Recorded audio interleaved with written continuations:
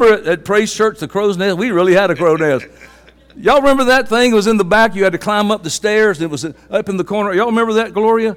That thing? And you know who started running the sound and used to climb up there every Sunday? Diane Van Gunten. I was like, how does she do that? Pretty amazing. All right, I'm going to give you a review of last week's, not message, but the scripture that we read out of Hebrews 10. So if you'll be patient with me just a moment, I'm going to read a few scriptures here. Remember, I'm reading the Bible, okay? It says, so friends, we can now, without hesitation, walk right up to God into the holy place. Somebody say, I like that. Is that Johnny back here today? John, my man. I'm healthy today. I'm glad you came back, buddy. That's Jimmy John's brother.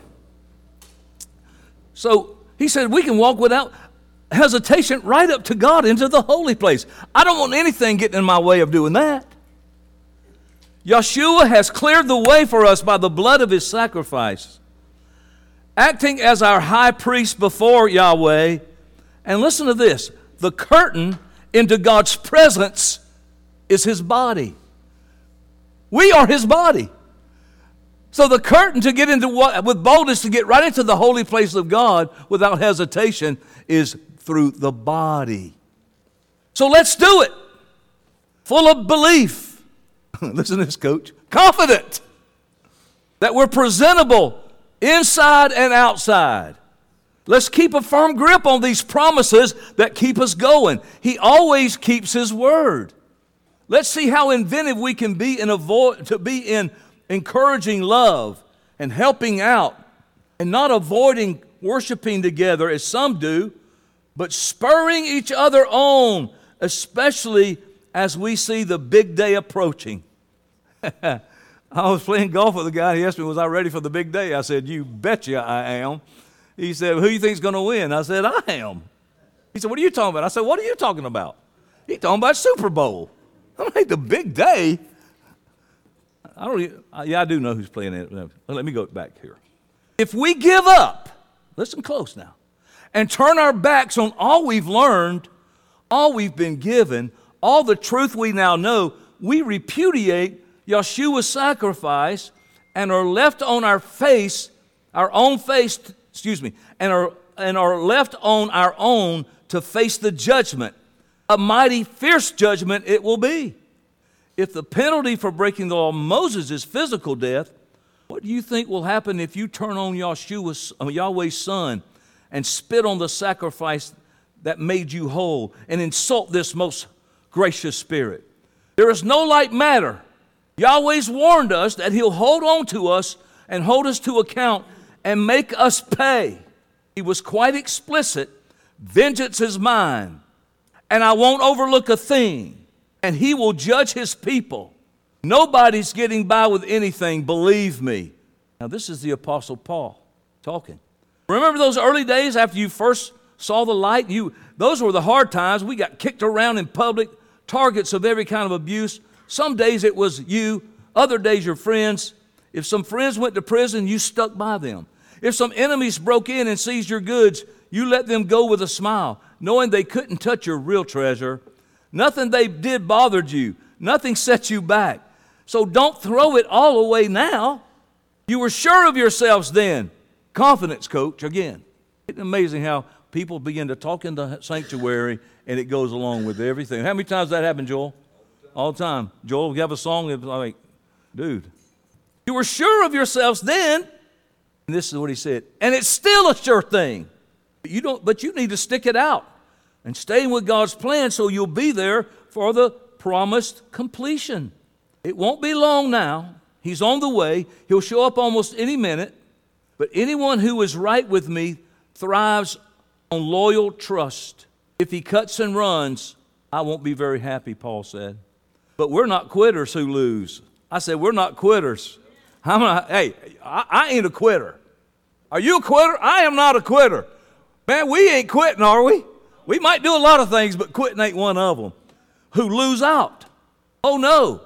We'll stay with it and we'll survive, trusting all the way. Woe to them, now listen to this, that have taken the way of Cain. Now, this is another scripture. I've finished my Hebrew scripture. I'm jumping into the book of Jude.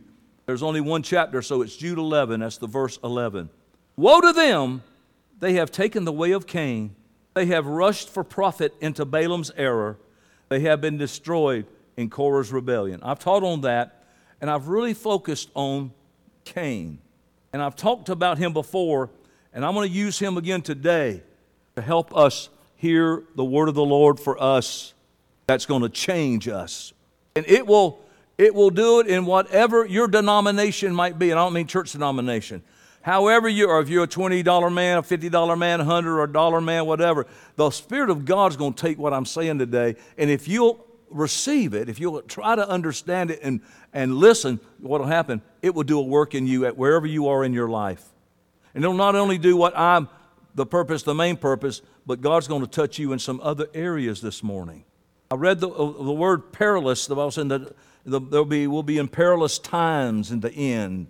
And I found out that the word perilous is the same word that's used. It's only used twice in the New Testament.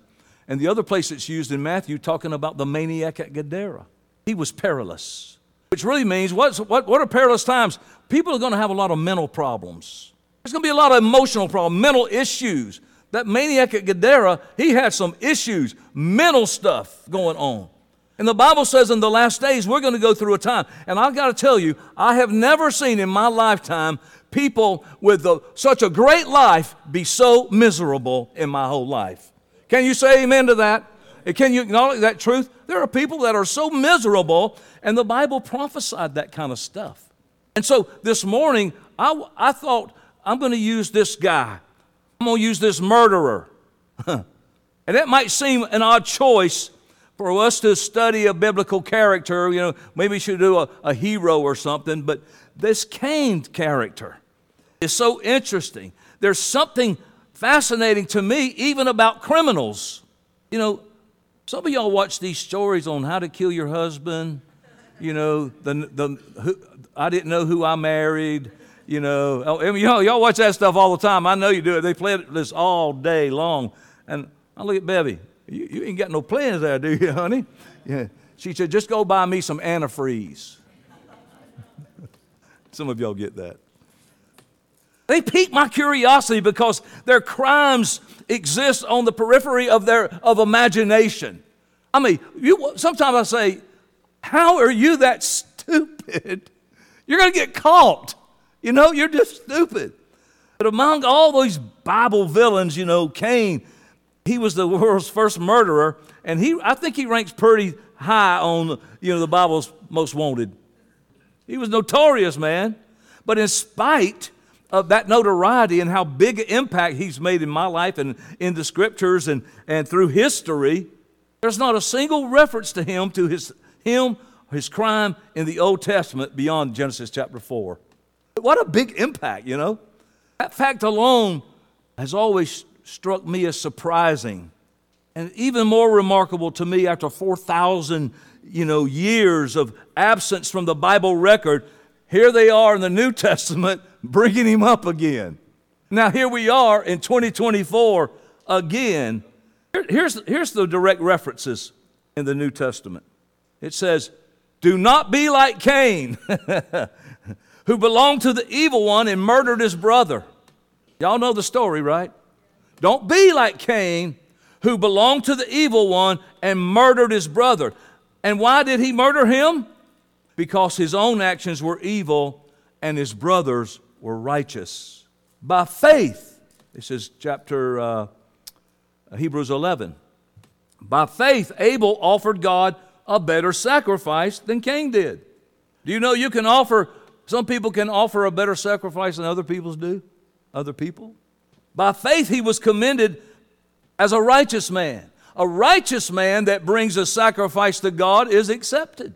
When God spoke well of his offerings, he said, man, look what he did. And they show he's righteous because they're not lying to me. They're not trying to hide nothing. They did exactly the way. The Bible says, don't go the way of Cain. And we've learned about that Cain did his own thing. He became his own God. He made his own rules up. and he used a little Bible here and there. Okay, I want God to help me with my children. I don't want them to get crazy, so I want God to help me with that. But yet, they don't want God to help them tithe. I want God to help me with my husband or my wife and my marriage, but yet they don't want to help God by coming to church. It goes on and on. We have that, and that's how Cain was. He chose his own faith, kind of.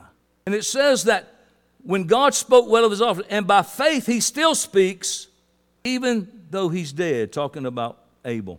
And then it says in Jude 11, what I just read to you, woe to them who take the way of Cain. So why did the New Testament writers think that Cain was relevant to their first century audience? How is what happened back then relevant? And what is it about Cain that was particularly significant about the first ecclesia? I mean, this dude, I think, and I've taught this before, but it's good to hear again. I thought the dude was messed up. You ever have somebody and they're just like, man, they're so emotional, they're so messed up. One day they like you, the next day they don't like you. You haven't even seen them, haven't talked to them or nothing, but they don't like you and they're mad and they don't come, then they come and they do. I mean, y'all know people like that? If you're married to them, don't raise your hand. This dude was messed up. So why are people like that? Is it what their mom and daddy? Well, maybe when they were a kid, but now that you became a man, you're not allowed to blame nobody else. Can you say amen to that? Thank you, three of you. This dude, I want to analyze his personality type. What was he? I think he's personality type messed up. And I can imagine it because I know people whose parents tell them, you're the most beautiful woman in the world. You're the most wonderful. You're going to be Miss America. You're going to be this. You're going to be that. And they grow up, and guess what? Nobody even wants to take them on a date. It's a rude awakening. Oh, beautiful this, beautiful that.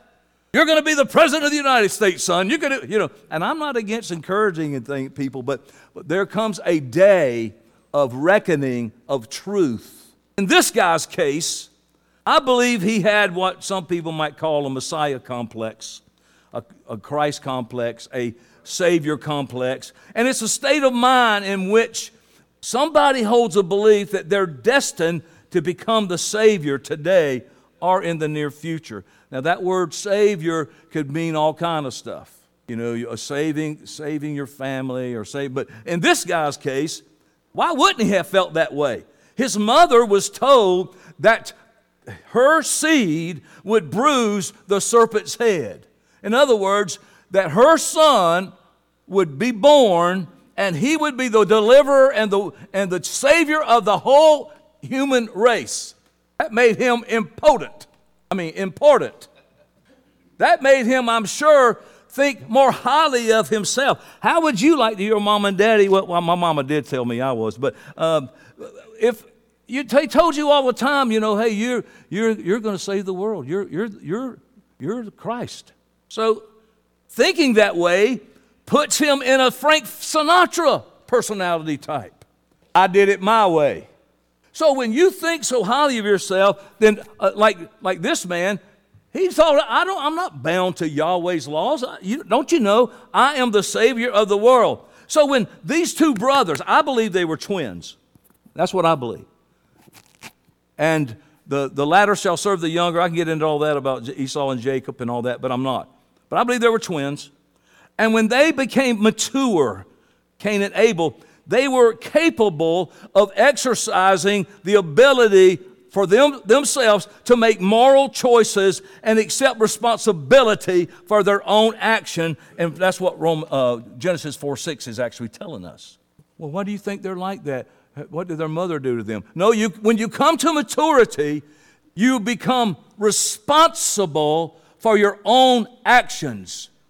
And if you feel you're a failed parent and you haven't raised your kids or you missed the opportunity, that might be so. But now that they're grown, it's up to them.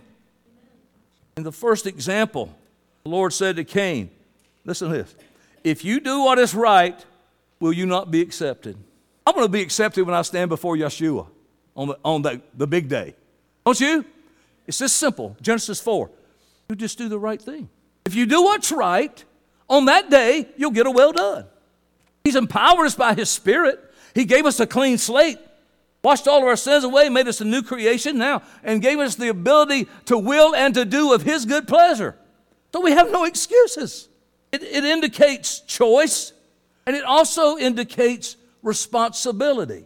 So in our serving God and about willful sin and all these things He's been pressing on us to get in handle, we have the ability, number one, to make the choice, and we also are responsible if we make the choice or not. Y'all with me today? The first example demonstrates that Cain had the ability to make a moral choice, and God let him do it. The Messiah, so they thought. While the second example illustrates Cain's sole responsibility for the decision. All right, you got the choice, you're going to make the decision, but you're not going to get the goodies if you don't do what's right. See, people think, if you were here this morning, I don't mean to single you out. I'm here to help you, encourage you to grow, to do the right thing. I made a declaration over finances and things today, and I wanted you to join in with me. But those who aren't doing the right thing can't participate and can't partake of the blessing. You're just not going to have it. You're going to be short of it all the time. And I'm not just talking about tithes and offerings. I'm talking about examining yourself, wanting to serve God, putting Him first in your life, those kind of things. But the person that does right will get the blessing. A lot of people don't understand that in this wicked world of tribulation, He'll make us overcomers over these things that will cause the normal person to fail. From Yahweh's perspective, neither Adam or Eve was accountable for Cain's action. He grown man. This is what he said to Cain. Listen to this. What have you done? He didn't say, what'd your mama do? What did your daddy do? What'd your brother do? What'd your sister do? He said, what did you do? What did you do? I tell y'all this, I ain't a Mormon. So that means Bevy and I aren't going to be married throughout eternity. And when we stand before Yahshua, I'm not going to be able to cover her anymore. I'm not going to be able to say, hey, she's married to me, so I cannot protect her anymore. She's going to have to stand before God all alone, by herself. And He's not going to ask you, what have y'all done? See, marriage is for one purpose. Do y'all want to know what it is? People tell me to procreate and replenish the earth. Well, none of us want to do that anymore. True? That's why the Muslims are outgrowing us, because they're out babying us. The fact of the matter is, as we walk in this thing that God's called us to walk in, and God has given us this opportunity to have this marriage relationship, it's not for procreation only, but it's to be heirs together and joint heirs. She is going to help me get my well done, and I'm going to help her get her well done. That's what a spiritual communion and a real marriage is all about. Period. Now, if you got having sex, yeah. If y'all enjoy being with each other and laugh, great. But the number one goal of you marrying somebody ain't to have babies. The number one goal is for you to help your wife get her well done, and her to help you get a well done. And I want you to listen closely. And that's what the ecclesia is about too. That's the main reason. Not just to get knowledge. The main reason is that we're having that relationship like Christ and the church. Y'all hear me today? I want to tell you what, you want to make it happen right? You want a great marriage? You make that your priority. I want to tell you what, ain't nobody ever going to love me like that girl. I say it all the time because that's just the truth. Ain't nobody going to ever love me like her. She helps me above all that other stuff. That's where the power is, guys. What have you done? I'm doing it the right way. And guess what? She knows this. And if she don't do it, I'm still doing it. I'm still doing it. And if I don't do it, she's still going to do it. Now listen to this. Abel was able to make moral decisions by the fact that he did what was right, by offering an acceptable offering to Yahweh. Can't we just do what's right and just make the kind of offering He's asked us to do? Can't we just once in our life finally make a decision and say, look, I'm going to do this right. What do you want me to do, God? I'm going to do it. Consequently, The introductory phrase of Genesis 4:3, listen to this, what it said, in the course of time. In the course of time. It refers to Cain and Abel's physical and moral maturation. It might have said better like this. Look, and when Cain and Abel reached maturity, when they became grown, in the course of time, Cain brought some fruits of the soil as an offering to the Lord, Yahweh. But Abel brought fat portions from some of the firstborn of his flocks. I don't know if this is a secret or not, but I get a text the other day wanting to know if I like brisket. Now, there's only one time I've ever had brisket that I thought was really, really good. And both the chefs are in the house today. I was in the hospital. I think it was right before heart surgery, because you did it on the 4th of July, and I had 5th of July surgery, and they brought me Corey's brisket up there. And I don't like, people can't cook brisket, man. I mean, ain't nowhere in here that can really cook it the way I like it. But anyhow, so here I am. I'm going to have heart surgery at 5 in the morning. And he brings his brisket. He brings his brisket right in front of me. You can't eat for 12 hours on me. Oh, my God, what time is it? I got 30 seconds. You know, I want to tell you, but I ate that right there, man. I ate that brisket. So anyhow, this week, when was it? Thursday, I believe it was. And Thursday or Friday. It might have been Friday. So I get a text from Shane. You like brisket? Absolutely. He had pictures of it on Facebook. I'm like, he'd have made you proud, Corey. So he said, you want some? What parts? He said, we have slices, this, and burnt ends. I said, slices, this, and burnt ends. He brought it down. He brought it in there, man. I want to tell you what. And I said, he said, what can I do to make it better? I said, for me, don't cut none of that fat off. Don't cut none of that fat off. I want a ribeye. I want the fatty part, you know, the tail and the cap. I don't care if the eyes. Oh, I'm sorry, y'all. I'm getting hungry here, man.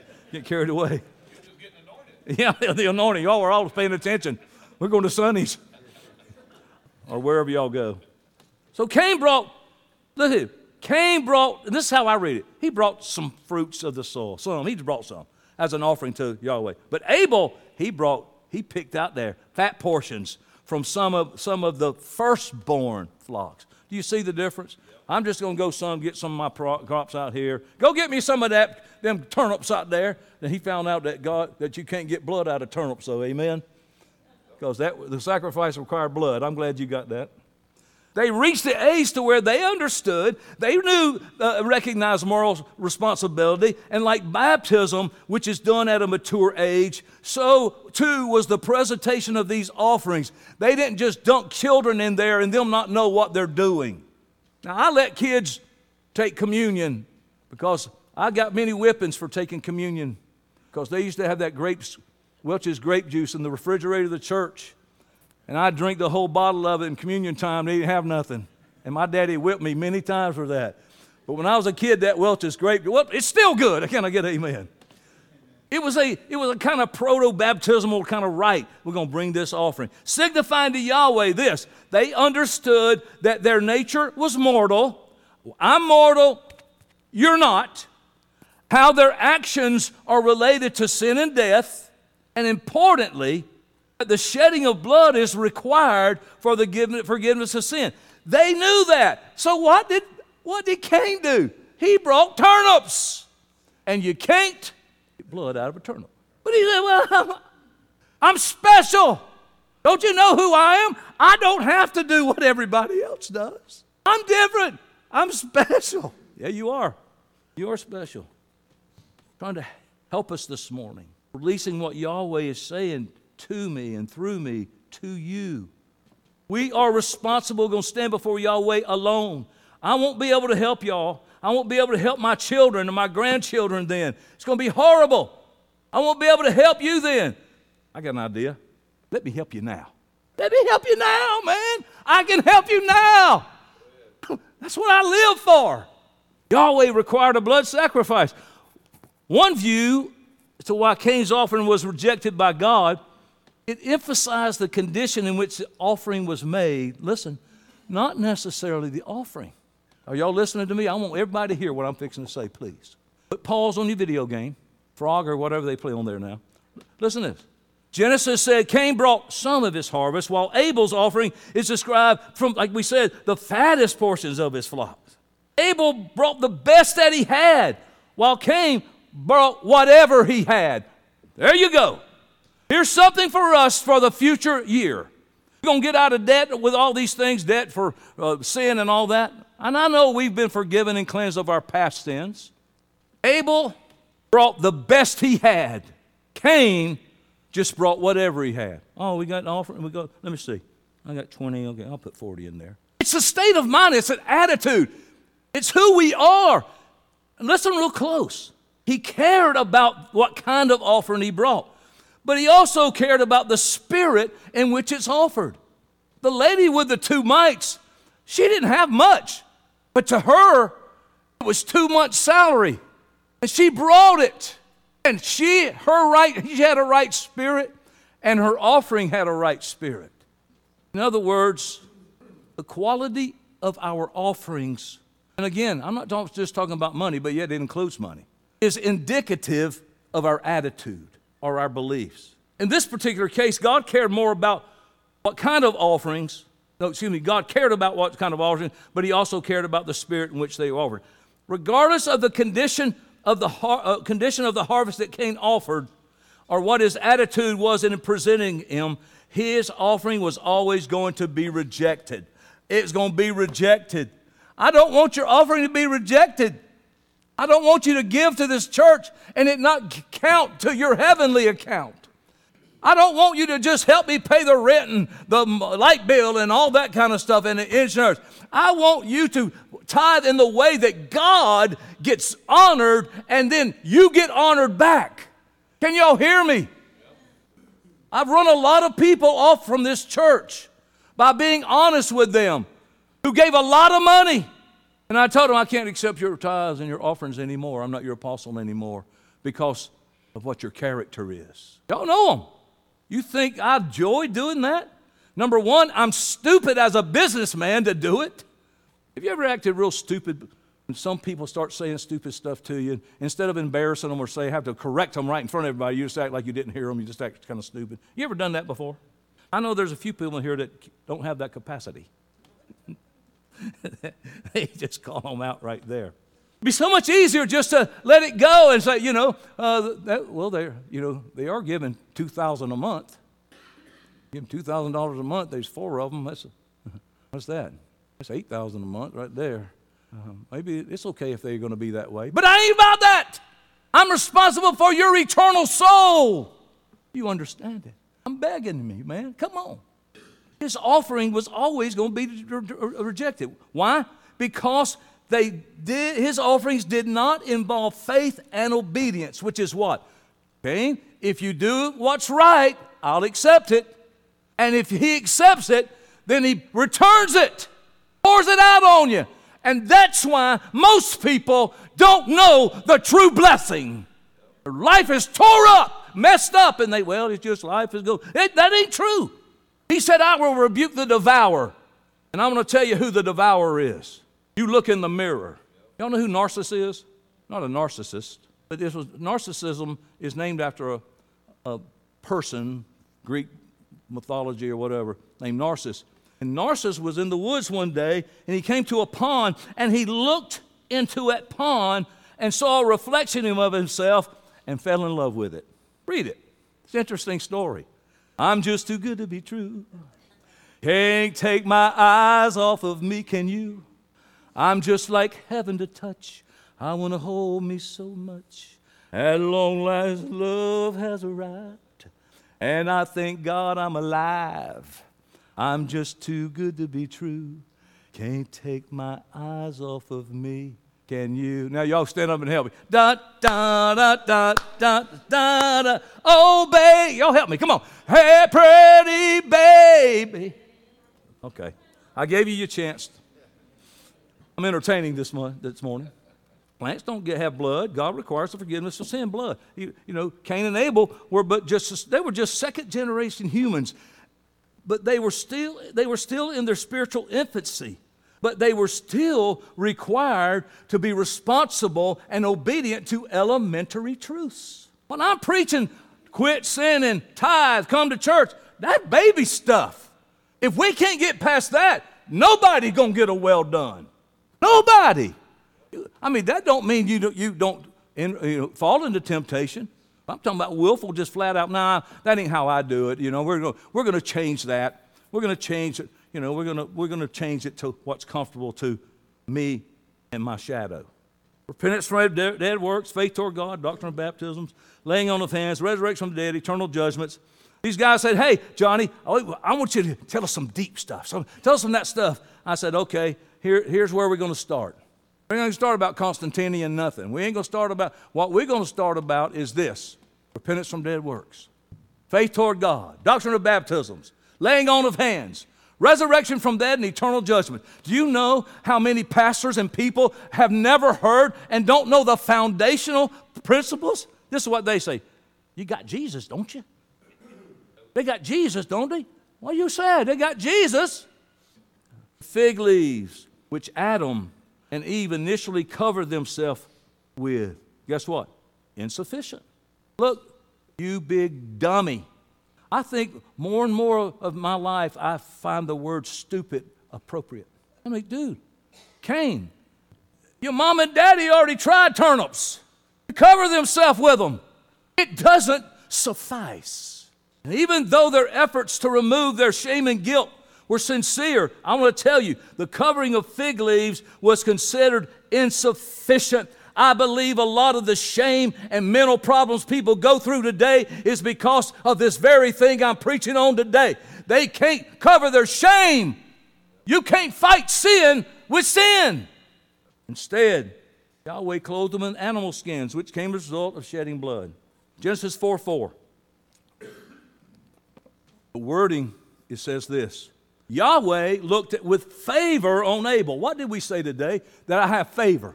I have favor. You don't have favor if you don't do it God's way. Is that too hard? Huh? Can we just say, yeah? He had favor. Yahweh looked with favor. Watch this. On Abel and his offering. Not Abel and his offering. He had favor on Abel, righteous living, and his offering. It was what God required. But on Cain and his offering, he didn't look with favor. And if God don't look at your life and your offering with favor, then you don't get any back. In Genesis 4:4, that's where that's at. Notice, the verse does not say that God looked upon Abel's offering, but he looked upon Abel and his offering. God did not reject Cain. He rejected Cain first and then his offering too. Cain was not conscious of the particulars of Yahweh. He knew of God. He even feared him enough to come bring an offering, but his pride of who he thought he was, that he could just decide what he wanted to do, show up when he wanted to, give how he wanted to, be and treat people the way he wanted to. That stuff blinded him to the instruction and requirements. He was ignorant of what God required. And I'm here today to get you unignorized. We all know what happened. He rejected his offering. And guess what happens when Yahweh rejects your offering? Whether you admit it or not, because you're not reaping what you said God said, he said he'd do this for me. Well, he said he'd do it for you when you did this for him. I always examine myself. Okay, this ain't happening the way it's supposed to. What am I not doing right? Is it me or my offering? Y'all hear me? So guess what happens to people? They get mad at Yahweh. They get mad at me. They get mad at God. They get mad, and so what do? They become a murderer. He got mad, and he murdered his brother. Now, Genesis 4, I want to finish with this morning. And Yahweh said unto Cain, this is verses 6 through 12, why are you wroth? Why is your countenance falling? Why are you pouting? If you do well, you're going to be accepted.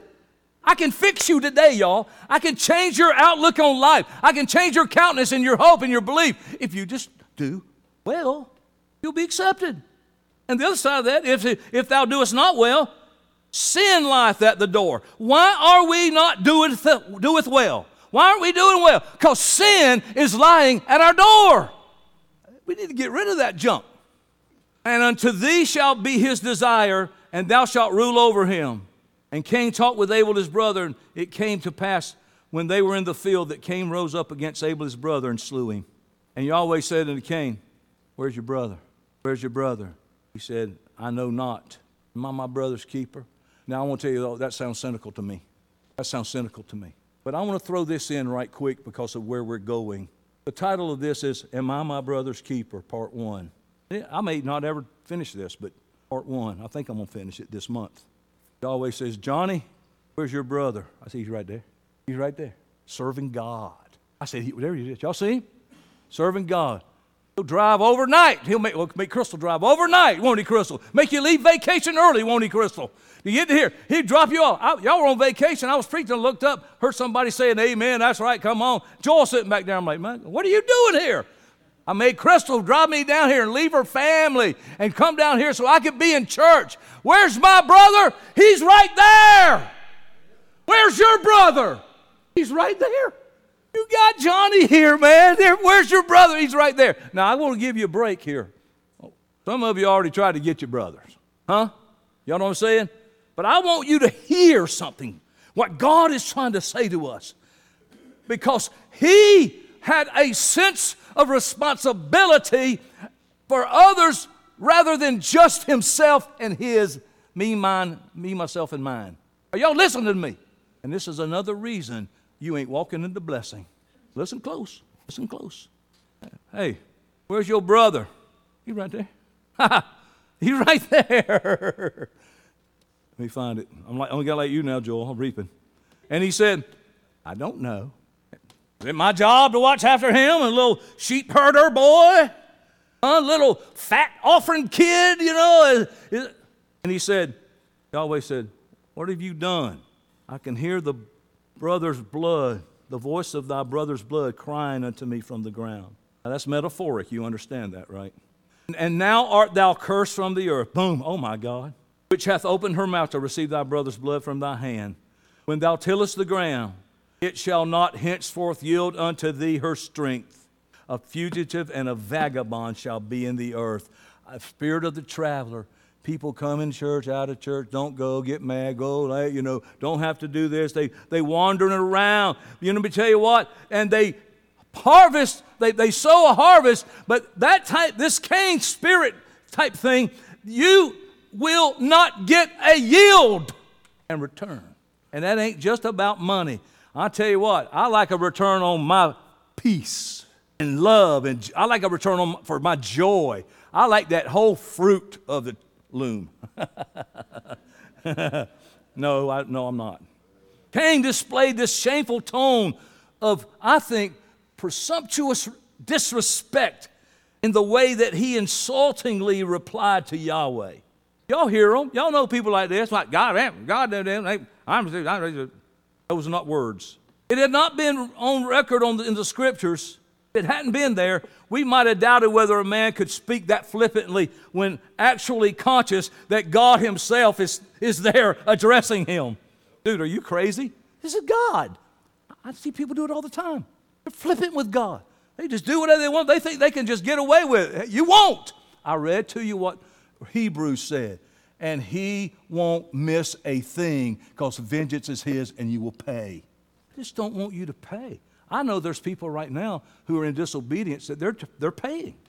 When people forget God and his presence is no longer in their life, then they blaspheme and say stuff that's stupid. It's like being somebody on the internet threatening to whip somebody, beat them up, and then they show up to your house. You have a whole different new demeanor.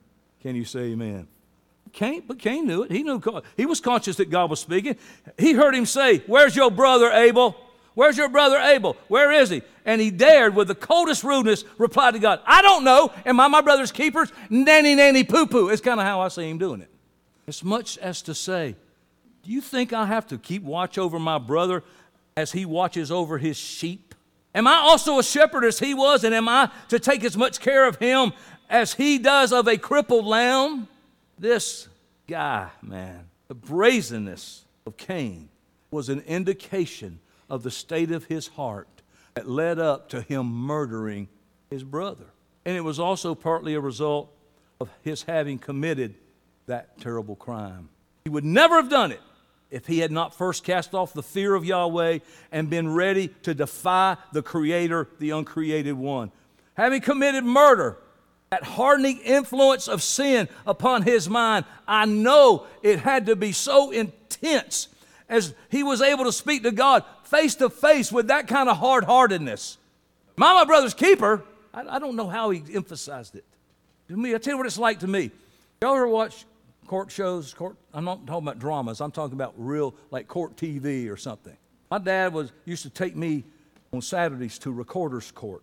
That was everybody that had to appear before the judge after Friday night. Most of it was drunk driving, domestics, and all that. And I would go. My dad would take me with him, and I used to love to sit in that. And I would go into the courtroom with him, Judge Kenneth Followell, the city court of Columbus, and I would go with my dad and watch the court cases, and so I mean I really love that kind of stuff. But I want to tell you what, it puzzled me how amazingly calm that really great, wicked, mean criminals can appear in court. First of all, they get a shave and a haircut and put a suit on. You ever notice that? I remember seeing a man on trial who obviously committed a very, very violent murder, but I want to tell you what, he looked like an innocent dude. Baby face, little guy, man, you want to feel sorry for him. He stood up in front of his accusers and calmly and quietly, as any innocent man you would think could do. For me, if I was innocent and I was accused of something I didn't do, I wouldn't be calm. Would you?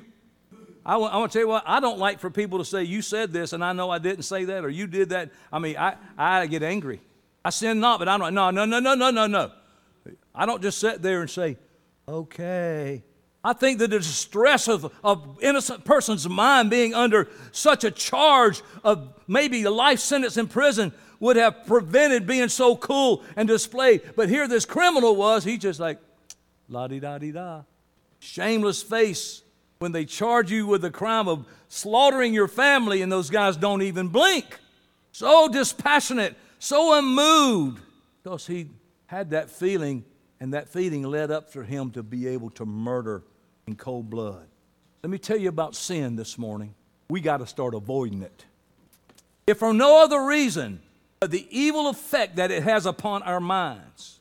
Sin will poison your heart. And you say, what kind of sin? Because God said, do it this way. If you do anything other than His way, it's sin. To him that knoweth to do good and doeth it not, to him it's sin.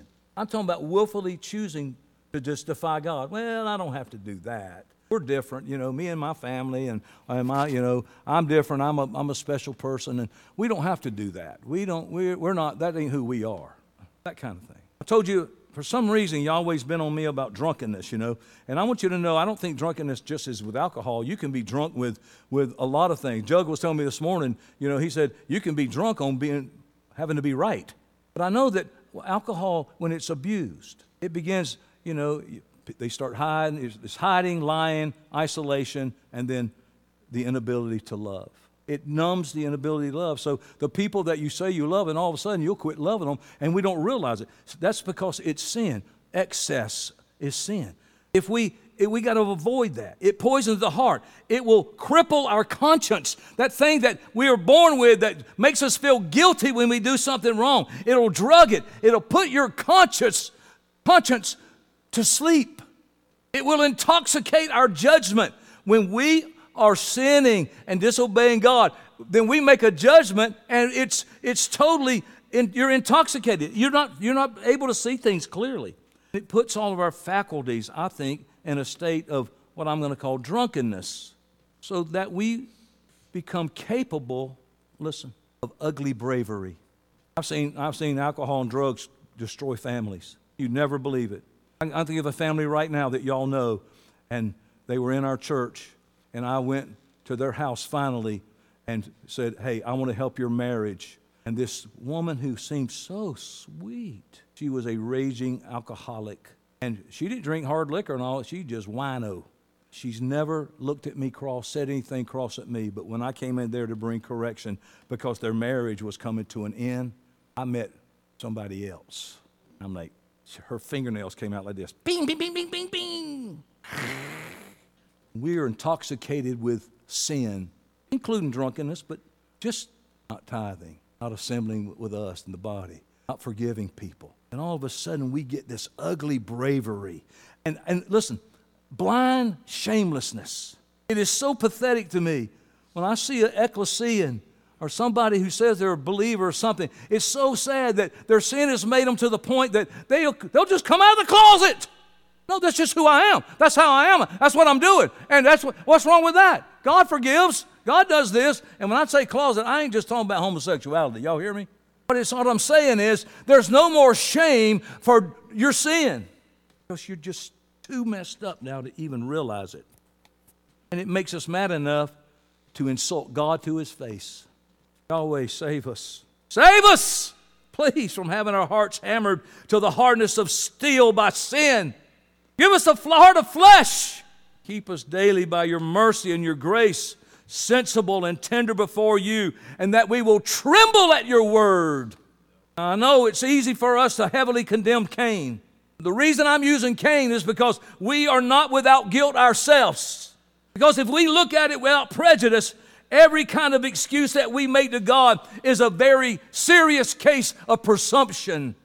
Yeah, but I'm dead, blah, blah. We got all these things. When we are charged with any form of guilt, if we begin denying it or providing these extenuating circumstances, then we become guilty of the same sin of Cain as to being disrespectful to God, who says, this is what I want you to do. And when there is any duty to be performed, what is that? Worship, duty, tithe, offerings, gathering, forgiving, encouraging, telling everybody, be confident, provoking to good works. That's our duty, our spiritual duty as priests in the house of God. When there's that duty, we begin to shirk it. We try to make an apology for it, our disobedience. We try to explain it away. Does God charge me with what I have committed? And shall I be so wicked as to attempt a denial? Does he command me to perform a duty? And I begin to hesitate and question and ask myself, shall I or shall I not? Y'all remember as kids, you say, she loves me not. She loves me not. She loves me not. She loves me. Okay, she loves me. Let me see if I'm going to have to make a decision here. I taught you many, many years ago we are to obey quickly and quietly. How many of you agree with me God's smarter than you? Well, let's see if we got any narcissists in here looking at themselves. How many of you think you're smarter than God? Why don't you do what he says? You want a life of blessing? I'm talking about the real thing. I'm not talking about some church thing. And I'm talking about where God is really in your life and he's making a difference and he does things on your behalf and he comes to your aid and he's your rear guard. And I'm talking about that kind of relationship. That's what I'm offering you today. Bold rebellion. We're so stupid that we think, man, I don't know if I'm going to do it or not, God. He said, well, okay, I tell you what, vengeance is mine and you're going to pay. You don't do that, you're going to pay. Now, y'all, that ain't a threat from me. That's a warning from me from the threat God made. And I don't think he's just threatening.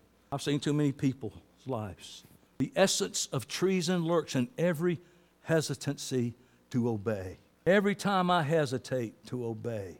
Years ago, I was trying to learn how to obey God and hear his voice. And this is when we had the church in the shopping center. It's my dentine story, Joel. How many of you know what dentine is? Do y'all remember what dentine, what it used to come in, that little bitty wrapper? You know, it was a little rectangular, and it had that little wrapper. I'm riding down Jacksonville Road one day. I put some dentine in my mouth. I rolled that thing up into a little bitty ball and threw it out the passenger window, right across the street in the church. And all of a sudden, the conviction of God got on me, and I pulled over. Now, see, I didn't care about I littered the earth because I didn't think I was going to live here forever. I thought I was going to heaven. Man, I'll litter it here. I throw cheeseburgers out. I don't care. Banana peels, garbage, McDonald's bags. Hey, why? I'm going to be in heaven. Surely there's somebody up there. One of y'all going to be bad enough. You'll only be the street cleaners or garbage people. So that's what I used to believe. You might be the mayor and have this, but anyhow. So I pull over, and I'm looking for that piece of dentine wrapper. Guys, it's this big. On that road, there's all kind of trash all there anyhow. I'm looking over for it. Now, you may think this is silly, but I'm going to tell you it's not. Because I was responding to something that I thought I'd hurt God, just not hurt him, but, disobeyed him, being arrogant. Watch this. I get out there, and after about 10 minutes, I said, Yahweh, will 2 cigarette butts work? The ignominious cigarette butts. I said, I can't find that dentine wrapper. Will you accept 2 cigarette butts? And I think he said, yeah.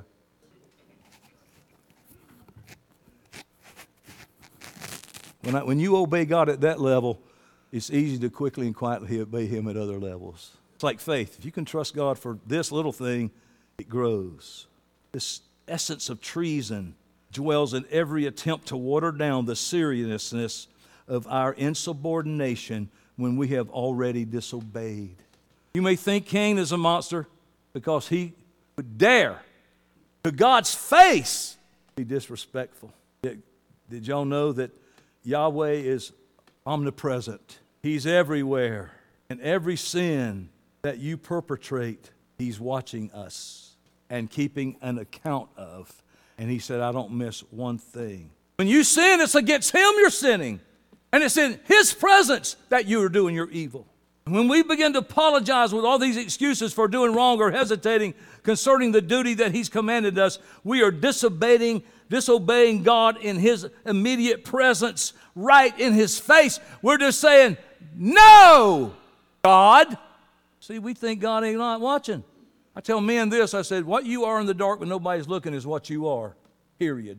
My sins of commission are really small now compared to what they've used to be.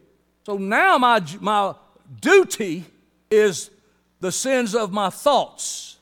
To be transformed by the renewing of my mind and casting down every imagination and thought that brings itself against the will of God for me. So now this is about my thinking, because we're seeing in Cain, it was that pre-thought thing that led him to that. No, I'm not going to obey that.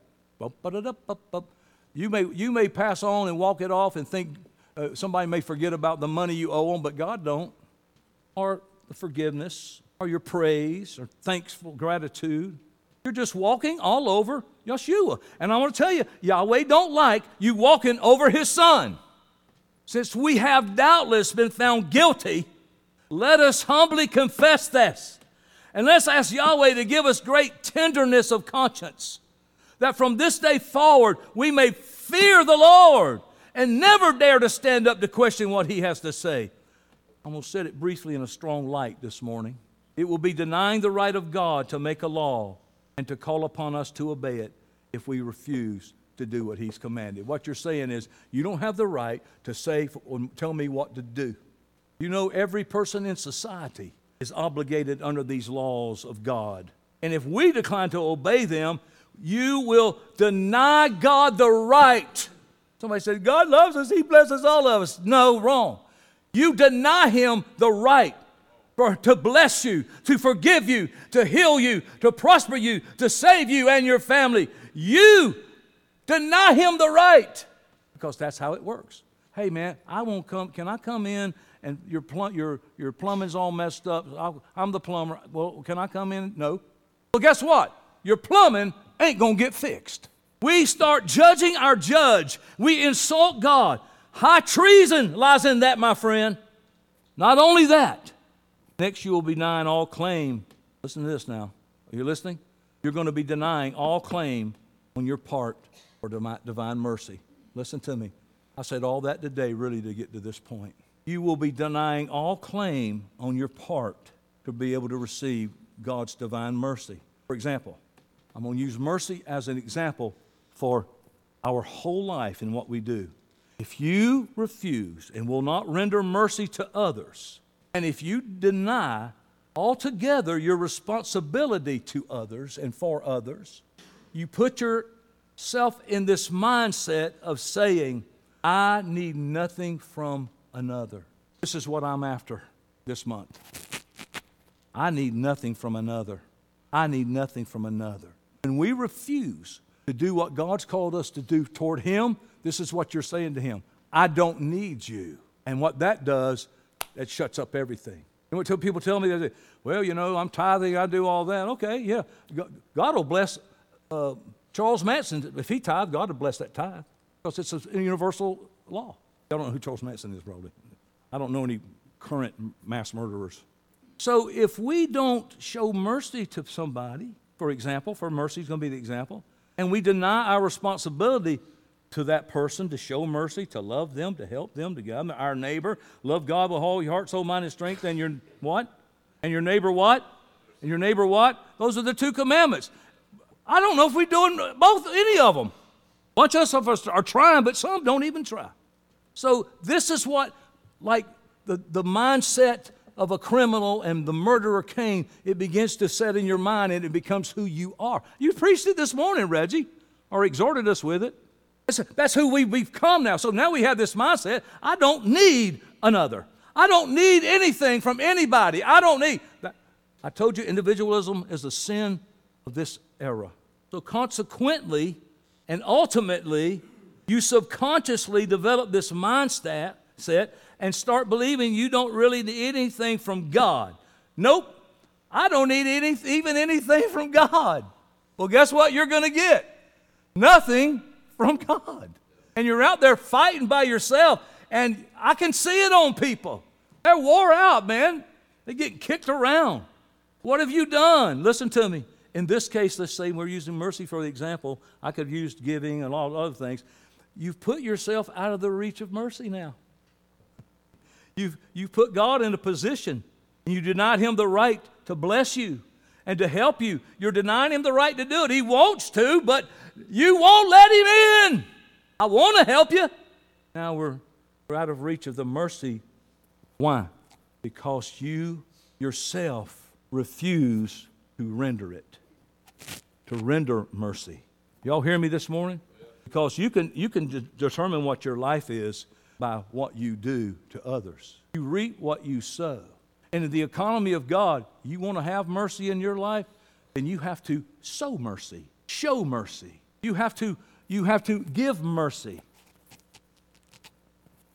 When you bow your knee in prayer in this situation, you'll listen to this. You curse yourself. Our prayers are, you praying curses you. Or if you ask God to forgive your debts as you forgive your debtors, and you don't forgive your debtors, then guess what? Is that simple? Our Father who art in heaven, forgive us those, forgive my debt. My debt forgiven by God is based on my forgiving others. Y'all hear me? So when we get down to pray and we say, Father, forgive my debts as I have forgiven others' debts, then He'll say, okay, I'll do exactly what you want me to do. What did you do? You don't forgive their debts, so guess what? You're cursing yourself by asking me to do for you what you do to others, so I'm not going to forgive you of your debts. But we think we can traipse right in there. You like that word, honey? Traipse. We can traipse right up into God's house, behind the curtain, without the body, into the holy place, and say, hey, bless me all over the place. I'm here now. This is what I need. My son, my daughter, they need help. God ain't going to answer your prayer. You'd have made yourself out of reach of even His mercy. Now, I know the grace people are going to, they hear this, they're going to foam at the mouth. I don't care. When we ask God to deal with us as we deal with others, and He does, don't be surprised. It ain't funny, but it's kind of stupid for us to do that. What mercy from God can we expect? We haven't planted any mercy, so to speak. Thank y'all for tuning in. Do what I said. How many of you heard me today? Huh? Can y'all hear?